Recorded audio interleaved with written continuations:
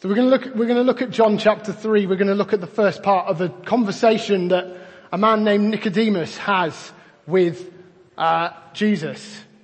We're going to look at the first part. It's going to be John chapter 3 verses 1 to 10. And we see this conversation comes at a time, it's pretty early in Jesus' earthly ministry. In John's Gospel up to here, we've seen at the end of chapter 1, he calls his first disciples. Into chapter 2, he performs the miracle of turning water into wine at the wedding in Cana in Galilee.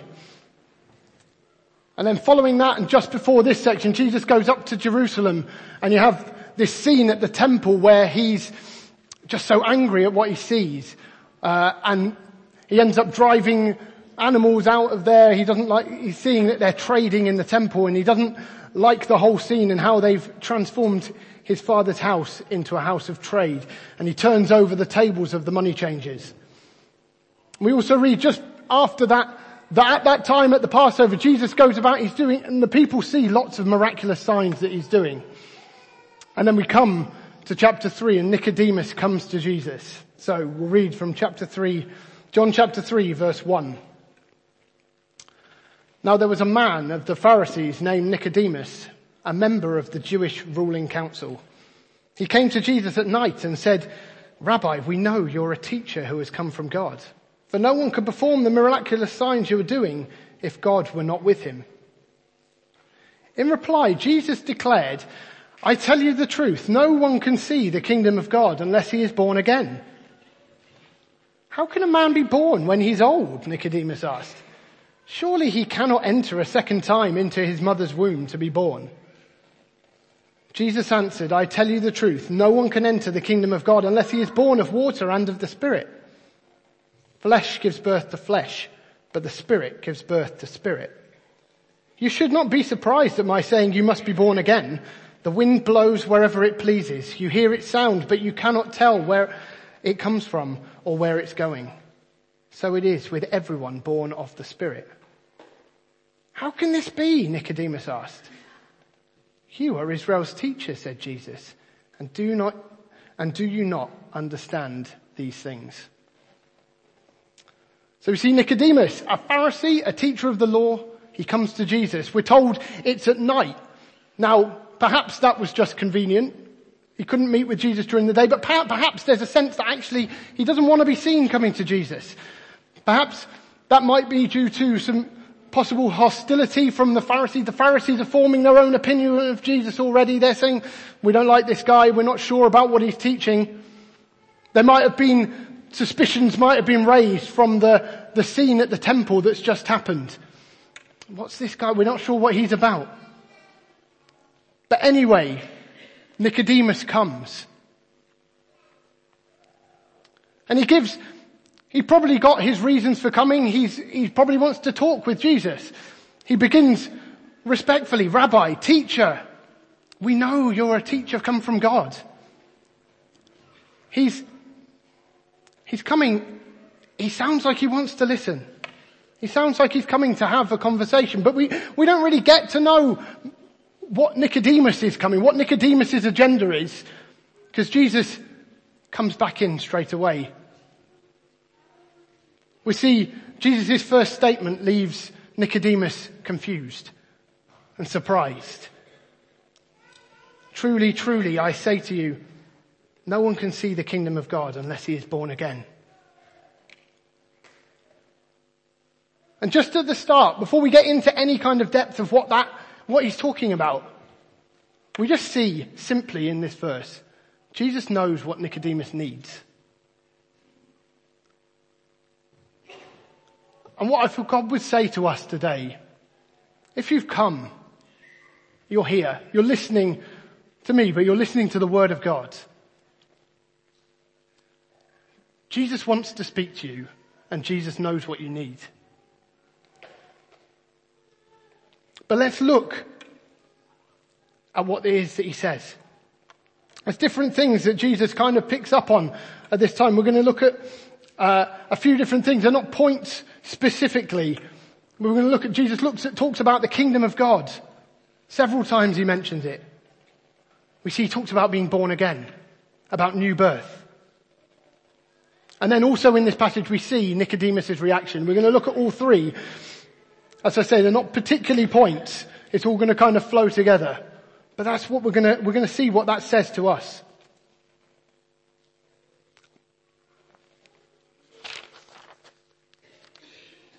So Jesus talks about the kingdom of God. We've heard already this morning about the kingdom of God. We've been singing about it. We've been hearing about it from scripture. Jesus talks a lot about the kingdom of God. Through the Gospels we see it, that Jesus just is all about the kingdom of God and the kingdom of heaven. We see examples in Matthew's Gospel at the beginning of Jesus' ministry in Matthew. It says in Matthew 4, verse 17, Jesus has come back from the wilderness and starts to preach, and it says, from that time on, Jesus began to preach, repent, for the kingdom of heaven has come near. And then further on in chapter 9, it says Jesus went through all the towns and villages, teaching in their synagogues, proclaiming the good news of the kingdom. Matthew 13, in fact, has almost a whole chapter of just parable after parable of the kingdom of heaven is like, and the kingdom of heaven is like this, and the kingdom of heaven is like this. It's something that's always on Jesus' mind. Because Jesus is coming to bring the kingdom. Jesus is the king who we've been singing about. Jesus is the one who will rule forever as king over his kingdom, over God's kingdom. But Nicodemus would have had some idea of this because he was a Pharisee, a teacher of Israel. He knew the scriptures. And back in the Old Testament, it pointed towards the kingdom, the eternal kingdom, that where one day someone would rule on David's throne forever. For example, in Daniel chapter 7, Daniel has a dream. Now it's a strange dream about beasts and kingdoms, and then it talks about the Ancient of Days taking his seat. But then in verse 13, chapter 7 verse 13, it says, in my vision at night I looked, and there before me was one like a son of man coming with the clouds of heaven. He approached the Ancient of Days and was led into his presence. He was given authority, glory and sovereign power. All peoples, nations and men of every language worshipped him. His dominion is an everlasting dominion that will not pass away, and his kingdom is one that will never be destroyed. And Isaiah talks about the kingdom as well. Words that we will be familiar with from Christmas. Words that are read often at Christmas time in Isaiah 9.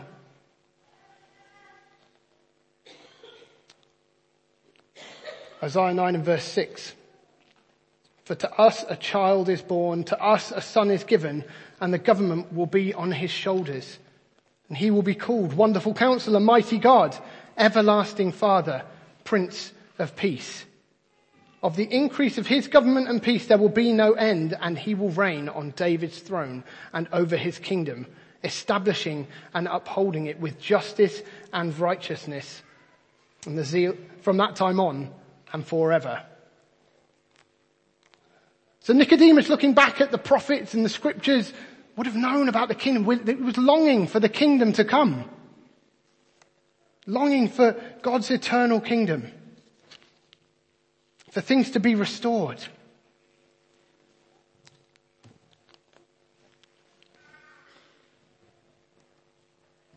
And we can know what we're beginning to see just very briefly here.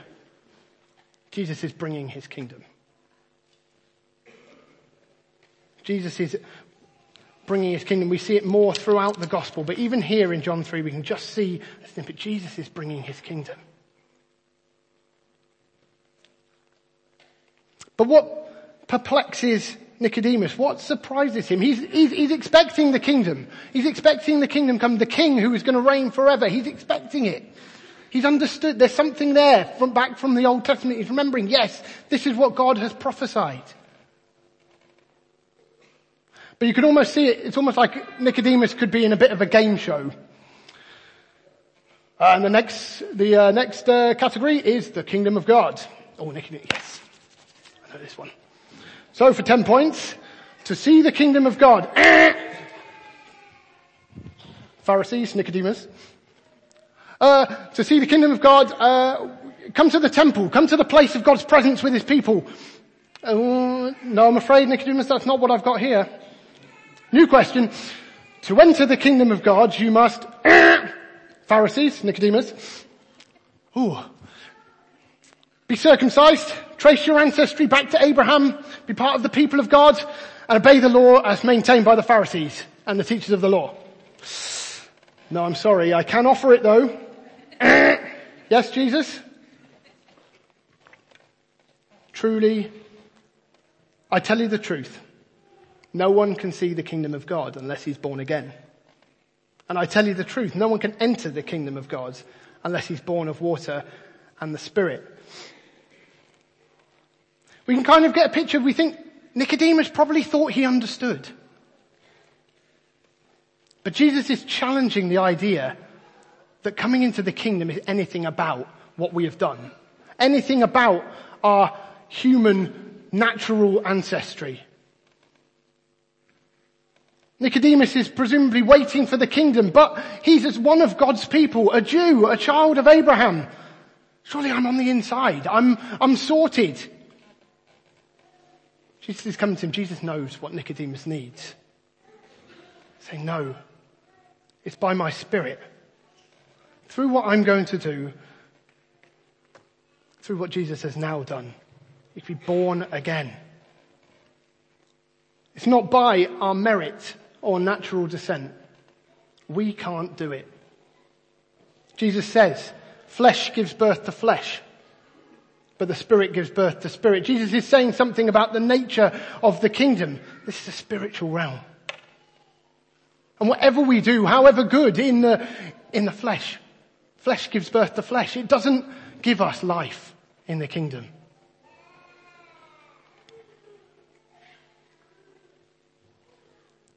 It's saying our standing before God, it's not due to our efforts, our good deeds, our attempts to be moral, to be good people.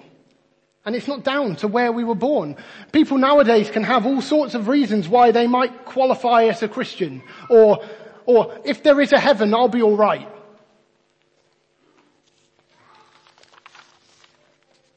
I remember at school, there were guys who I'd go to school with who had no real interest in God, didn't want to come to church, didn't want to hear about Jesus.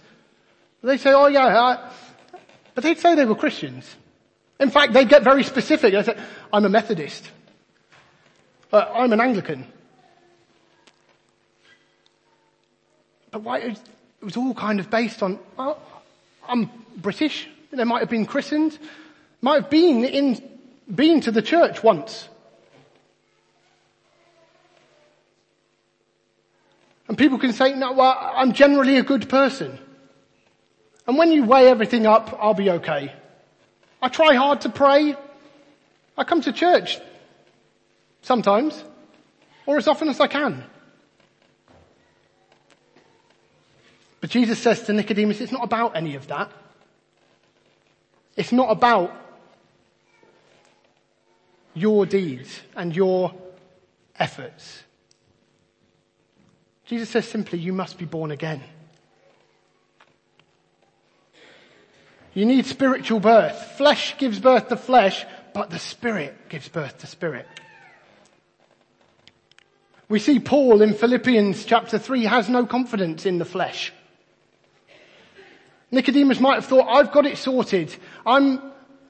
We can't suppose exactly what Nicodemus is thought, but we can think, maybe he's thinking, I've got it sorted. Paul says in Philippians 3, he had reason. He could have had reason to think, by my efforts, by my following of the law, I'm going to make it. He says this, if someone else thinks they have reasons to put confidence in the flesh, I have more. This is Philippians 3:4. Circumcised on the 8th day, of the people of Israel, of the tribe of Benjamin, a Hebrew of Hebrews, in regard to the law, a Pharisee. As for zeal, persecuting the church. As for righteousness based on the law, faultless. But whatever were gains to me, I now consider loss for the sake of Christ. What is more, I consider everything a loss because of the surpassing worth of knowing Christ Jesus my Lord, for whose sake I have lost all things. I consider them garbage. Paul's saying there, all the things that we could do, all the things that he had done, it doesn't matter. It's not worth anything. And how Jesus says it here, we need to be born again. Nicodemus is confused. How can this be? We need to be born again through what Jesus has done. Through what Jesus has done at the cross. Jesus has come, Jesus has taken our sin at the cross, so we can be born again. Not by what we have done, not by what we can manage to drum up, but by His Spirit. His Spirit brings renewal and rebirth. We're not in control of it in that sense. Jesus goes on to say the wind blows where it pleases. The Spirit is at work. It's the Spirit who's in control. He is at work. We come, we respond to Him and submit to Him. By His mercy and grace, He gives us new birth.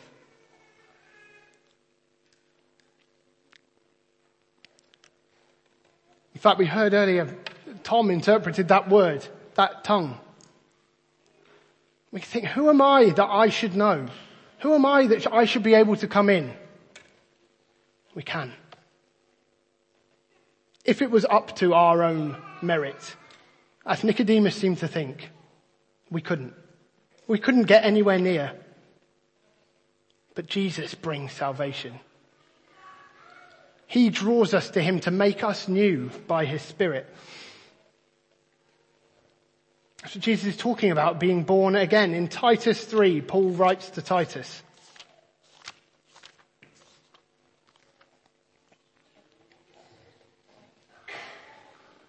Titus 3 verse 5. He saved us, not because of the righteous things that we had done, but because of His mercy. He saved us through the washing of rebirth and renewal by the Holy Spirit, whom He poured out on us generously through Jesus Christ, our Saviour, so that, having been justified by His grace, we might become heirs, having the hope of eternal life. It's by His mercy. It's by His mercy. This is what shocks Nicodemus. In the sense, he thought, I've got this sorted. Hang on. Born again? Born of water and the Spirit? His first initial response is just to completely miss the point and think, how can I be born again? How can a man who is old be born again? It just doesn't work physically. No, because it isn't physically. We need to be born of water and the Spirit. That's what Jesus is calling him to and what He calls us to. Because again, Paul writes, that if we are in Christ, in 2 Corinthians 5, we'll turn to that, 2 Corinthians 5, this is what it is to be in Christ. This is what it is to be saved. Now, if I find the right verse, 2 Corinthians 5, verse 17. Therefore, if anyone is in Christ, he is a new creation. The old has gone, the new has come.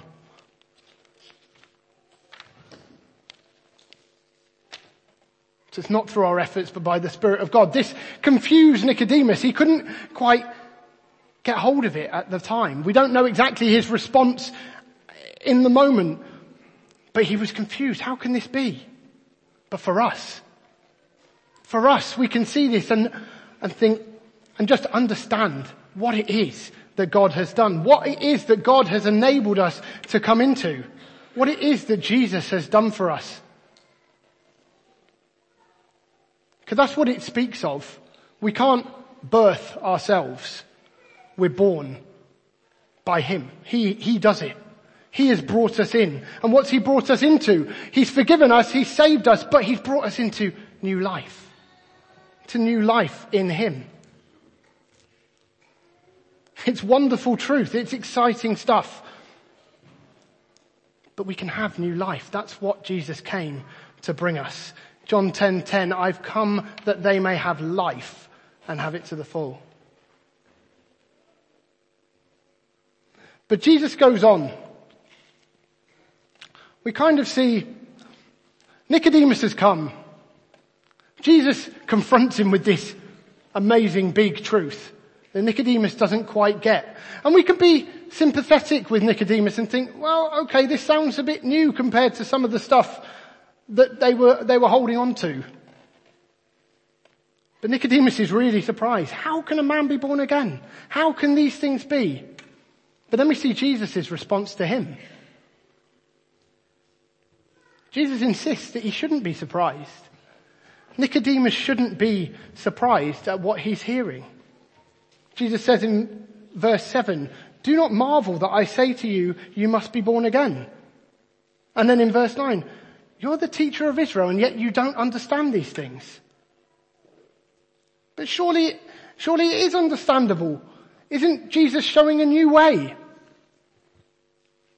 But what Jesus is saying, no, this is what the law and the prophets point to.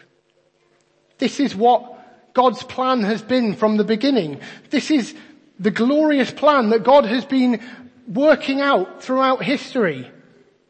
We've already seen the Old Testament points to the King and the kingdom coming.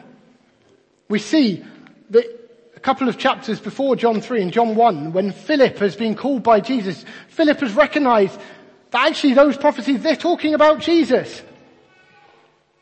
John 1:45. Philip has been called by Jesus. He goes and finds Nathanael. Philip found Nathanael and told him, we found the one Moses wrote about in the law and about whom the prophets also wrote, Jesus of Nazareth, the son of Joseph. So we're seeing Philip gets hold of the fact that Jesus is the one. Jesus is the king who has been prophesied before. Jesus is the one that Moses has spoken about right way back. We can see that. The Old Testament and the prophets point to Jesus, the coming king. In Jeremiah 23, he's called, the king is given the name, the Lord, our righteous Saviour. But we can see at the time, when Jesus is speaking with Nicodemus, many of the Jews, they were waiting for a Saviour. Yes, they were waiting for a king, but they were waiting for our righteous Saviour, a mighty warrior who would come and destroy their enemies, destroy the Romans, perhaps at the time, and make them secure, put them securely in the land that he'd given them. They had that kind of sense. This is what it's about. I think Liam was saying earlier, it's not just about the land. It's not just about this piece of land that God had given to the Israelites, to the Jews. God's got something much bigger. And so the Lord, our righteous Saviour who is coming, is not just concerned about their physical enemies around them. I said at the beginning, Jesus knew what Nicodemus needed. And Jesus knew that the real enemy that needed to be dealt with was sin.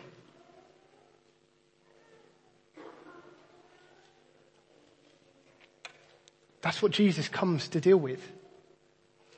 He's coming not just to give them security in the land, but to deal with the problem of sin and give them new spiritual life in him. But why Jesus is responding like this, he's saying this is what the Old Testament is pointing to. This is what the law and the prophets have spoken to all the way through. It's a wonderful thing to see that this has been God's plan from the beginning. It's not that God thought, oh no, it's all gone wrong, I've got to change my plan. I've got to come up with something else, Jesus. This was his plan from the beginning. We see it right back in the garden in Genesis 3.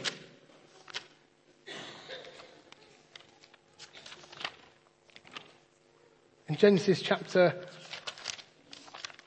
3. God's dealing with Adam and Eve and the serpent, the devil, after the fall. He says this, if I can find the verse.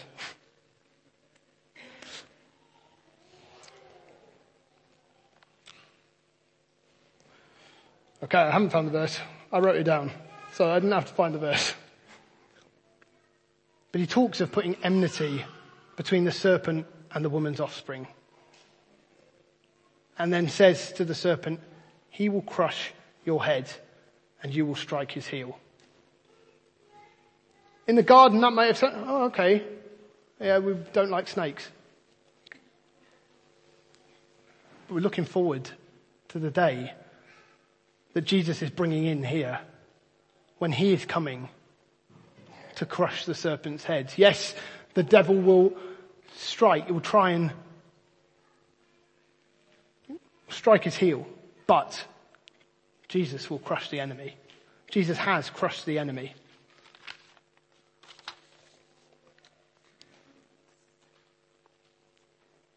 But specifically here in John 3, Jesus is giving Nicodemus a clue.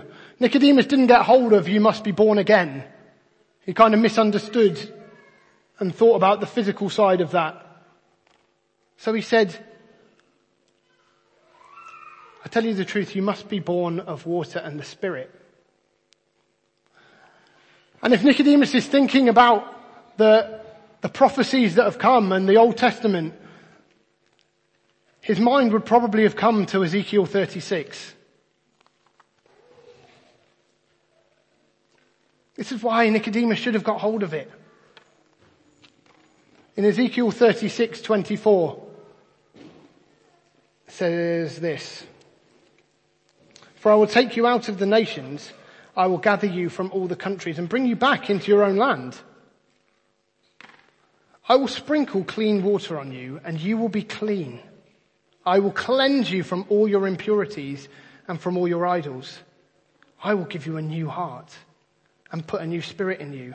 I will remove from you your heart of stone and give you a heart of flesh. And I will put my spirit in you and move you to follow my decrees and be careful to keep my laws. You see here, perhaps they've got hold of this. God's going to bring us back into the land. Yes. And he's going to make us right. Good. But we see, what is the scripture talking about? I'll sprinkle clean water on you and make you clean. I'll put a new heart in you. I will put my spirit in you. I'm taking this heart of stone that you've got and I'm giving you a heart of flesh. Jesus says it in John 3. You must be born of water and the Spirit. There's new life. That's what everything was looking forward to new life in Jesus by the Spirit. So Jesus is saying, Nicodemus, look, this is what Ezekiel was talking about. This is what it was. It goes beyond bringing Israel back from exile. Beyond bringing them back into the land. Beyond making you secure here on earth. I'm coming to make you new. You must be born of water and the Spirit. I'll give you a new heart. I'll give you new life.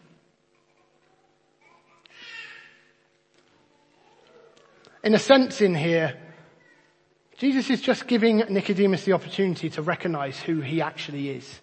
Nicodemus has come at the beginning, Rabbi, we know you're a teacher from God. But Jesus' teaching reveals that he is much more than that.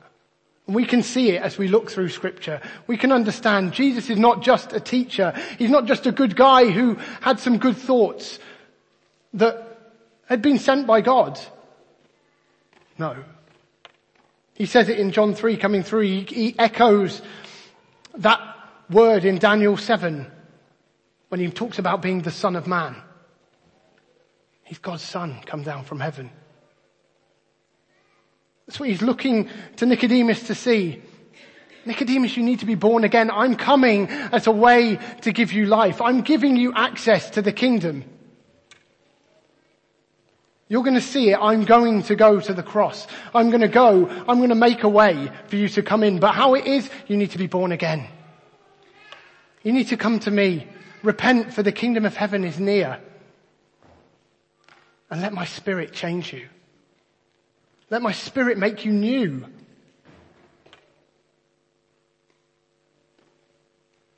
Nicodemus, I know what you need.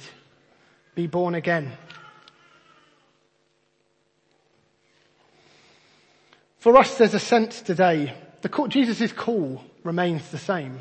Jesus can come to us. He knows what we need. He knows what our deepest need is. Ultimately, we need to be born again.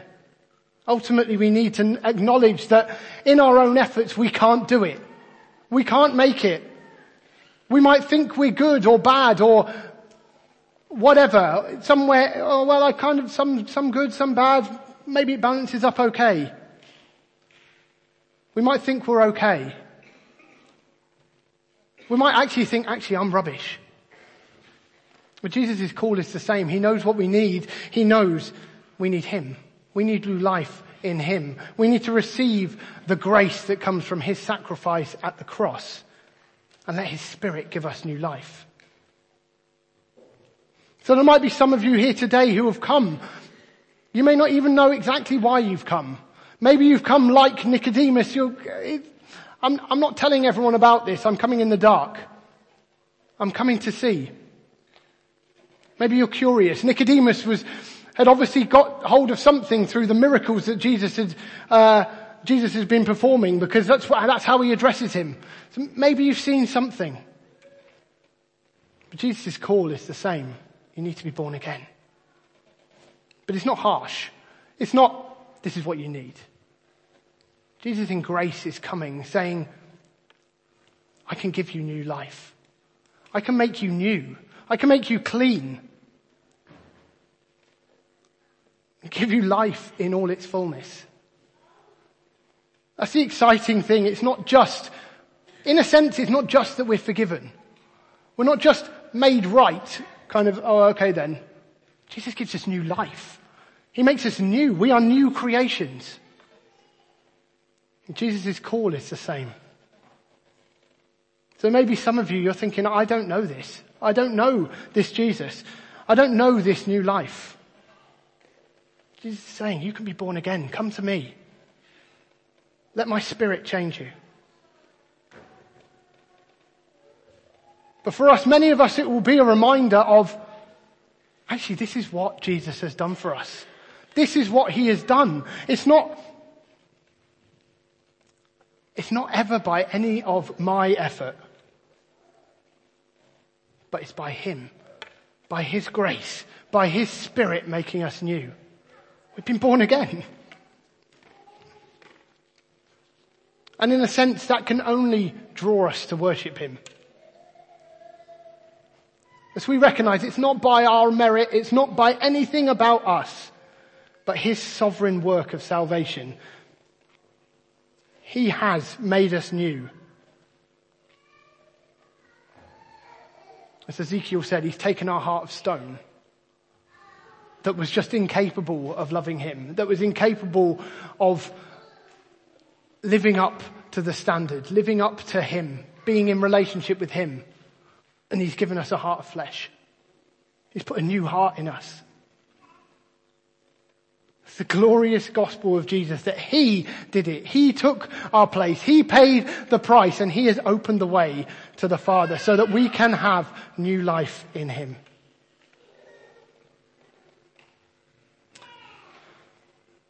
And in that, I was struck when I was looking at 2 Corinthians 5, which kind of echoes a lot of the stuff in John 3, talking about new life and rebirth. This is the message Jesus has for the world. I'm going to read 2 Corinthians 5:16 and onwards.